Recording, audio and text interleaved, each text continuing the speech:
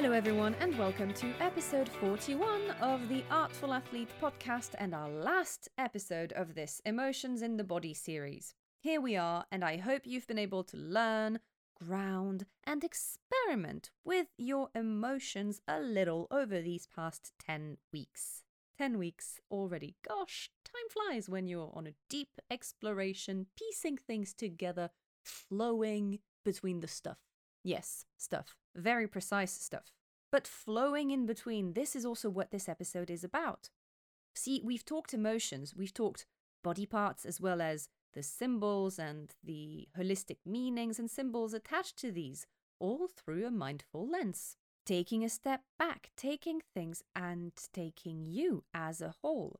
If you think about it, we've never just really isolated only the body or the mind or only invited you to look at your life experiences. We've been weaving through the point where all of these meet.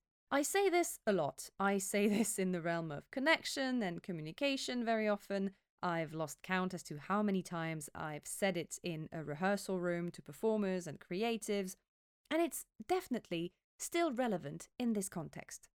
It's not about Romeo. It's not about Juliet. It's about where they both meet, because this is where the magic happens.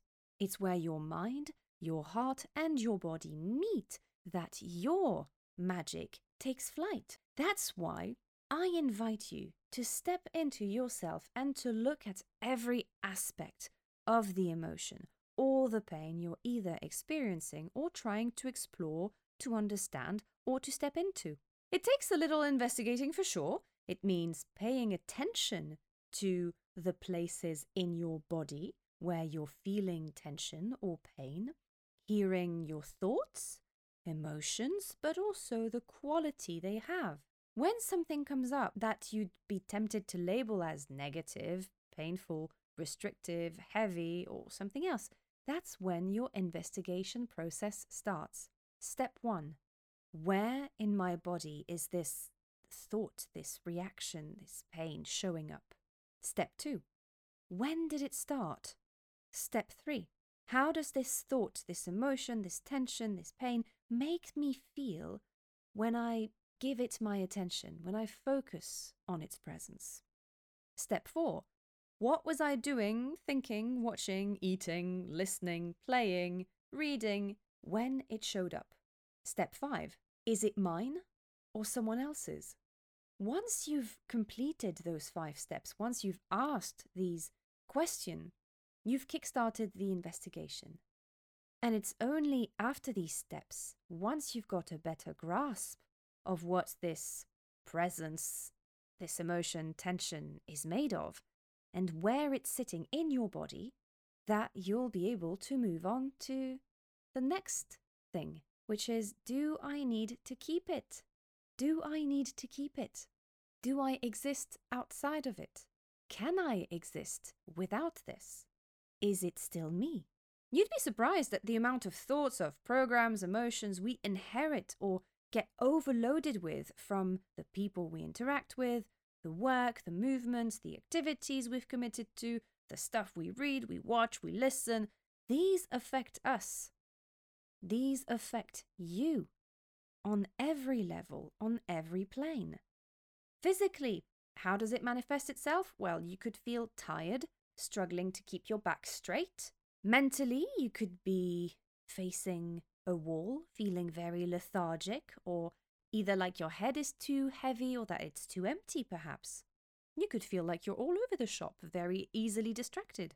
Emotionally, your heart could also feel tight. Your stomach could be in knots. Your chest could feel too narrow or constricted. Now, as we've seen this series, you can look at the physical plane first and see what it's trying to tell you. Then, cross-check that newly found information with the stuff that's on your mind. Look at the bigger picture. Look at yourself from outside. Look at what's overlapping between the physical and the mental. What maybe used to be present and has now gone missing. Don't focus your attention to the pain itself or the thought. That's how you feed it. Look at where and how it meets your mind and body. And how else can you do that? Well, with breath, obviously. Little reminder, but the air you breathe travels through every single layer of your being and has an impact on every plane: the physical, the mental, the emotional. The air comes into the body through the nose or the mouth and follows a couple of pipes all the way down your lungs, and these lungs are supported by the diaphragm, which itself is connected to an intricate layer of muscles and tissues and organs, as we've seen in previous episodes. So, inhale, air comes in through nose or mouth and travels all the way down, down, down, so far down that it reaches the perineum. The perineum, quick little anatomy lesson, but it's an anatomical region in the pelvis. So it's located between the thighs and represents the most inferior part of your pelvis. It's basically the end of your trunk. And your trunk, as we've established before, is connected to what? Your legs. There we go. So imagine the lower part of the body connecting to the trunk. And in that region, this is where your breath stops. The mechanic of the breath extends all the way down there.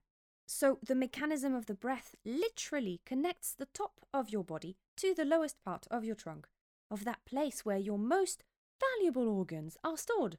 It touches every single one of them along the way. Your breath is affected by the mental state you're in. Stressed and anxious, hello, shallow breath, trapped at the top of the ribcage. And before you know it, you're breathing with your shoulders, and then you complain that you feel like your shoulders are maybe as high as your ears, or that you have neck tension. But this shallow, tight, high up breath is stopping the air from traveling all the way down. Same if you're mentally exhausted, the breath stays at the top of the chest. It's not connecting to the rest of the journey it would normally take if you were in control of said breath, or if you were, ideally, better option, fully relaxed. Lastly, let me ask you this.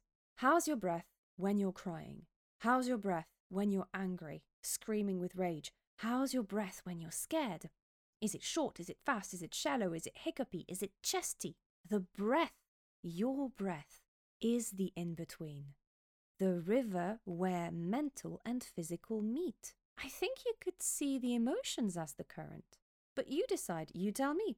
Do you think this river is made of mental, physical, and emotion, heart? Or is heart what gives a pace to that river? What gives its rhythm, its current? Up to you to use this flow to your advantage, to evacuate what needs releasing, to fuel what needs fueling, and embrace, yes, what needs embracing. Bonus thing, once you've understood how to work with your breath, you kind of become almost invincible because you're so connected to who you are. Physically and mentally, you're able to handle stress, changes in pace and activity with more ease. And emotionally, you know how to send air to specific body parts to ease pain and tension, to let go of the emotions which are not yours, to ease your pains, your sorrow, and to fuel that joy. Because, we talk about the emotions we label as negative and the ones that are not so great and that we don't want to keep. But breath also fuels your joy. You breathe when you laugh. And depending on how you laugh and how you breathe, you can hear. It gives a different quality to that laugh. So you can use your breath to clean the slate of what you don't want to keep in your head right now, or fill up the tank with plenty of the good stuff. Up to you. The breath you take when you're happy. I want you to think about that. The breath you take when you're happy. The one you take when you're thankful. The one you take to feel free. It's not about Romeo. It's not about Juliet. It's not about the mind. It's not about the body. It's about the air that flows in between. Thank you very much for tuning into this series of episodes. And let me know if you enjoyed these and if this format suits you. Would you like another series on another topic? Communication or nutrition, perhaps? Or would you rather some standalone episodes? Just so you know, I'm also preparing a brand new batch of mindful chats with a few guests at the moment, so I'll let you know very soon when these will be up. And meanwhile, If you have any questions about emotions in the body, how to work with this flow, this breath, or if you need help with releasing, expressing, and finding yourself and your voice again, why not book a call with me? The link is in my bio on Instagram. I'm always down for a chat. So I just want to thank you once again. Meanwhile, have a lovely week. Sit in the sun if there's any in your corner of the world. Fuel that mind with all the good stuff. Move that body to the sound of a drum that you like. And give that heart as much love in as possible. And I'll speak to you soon.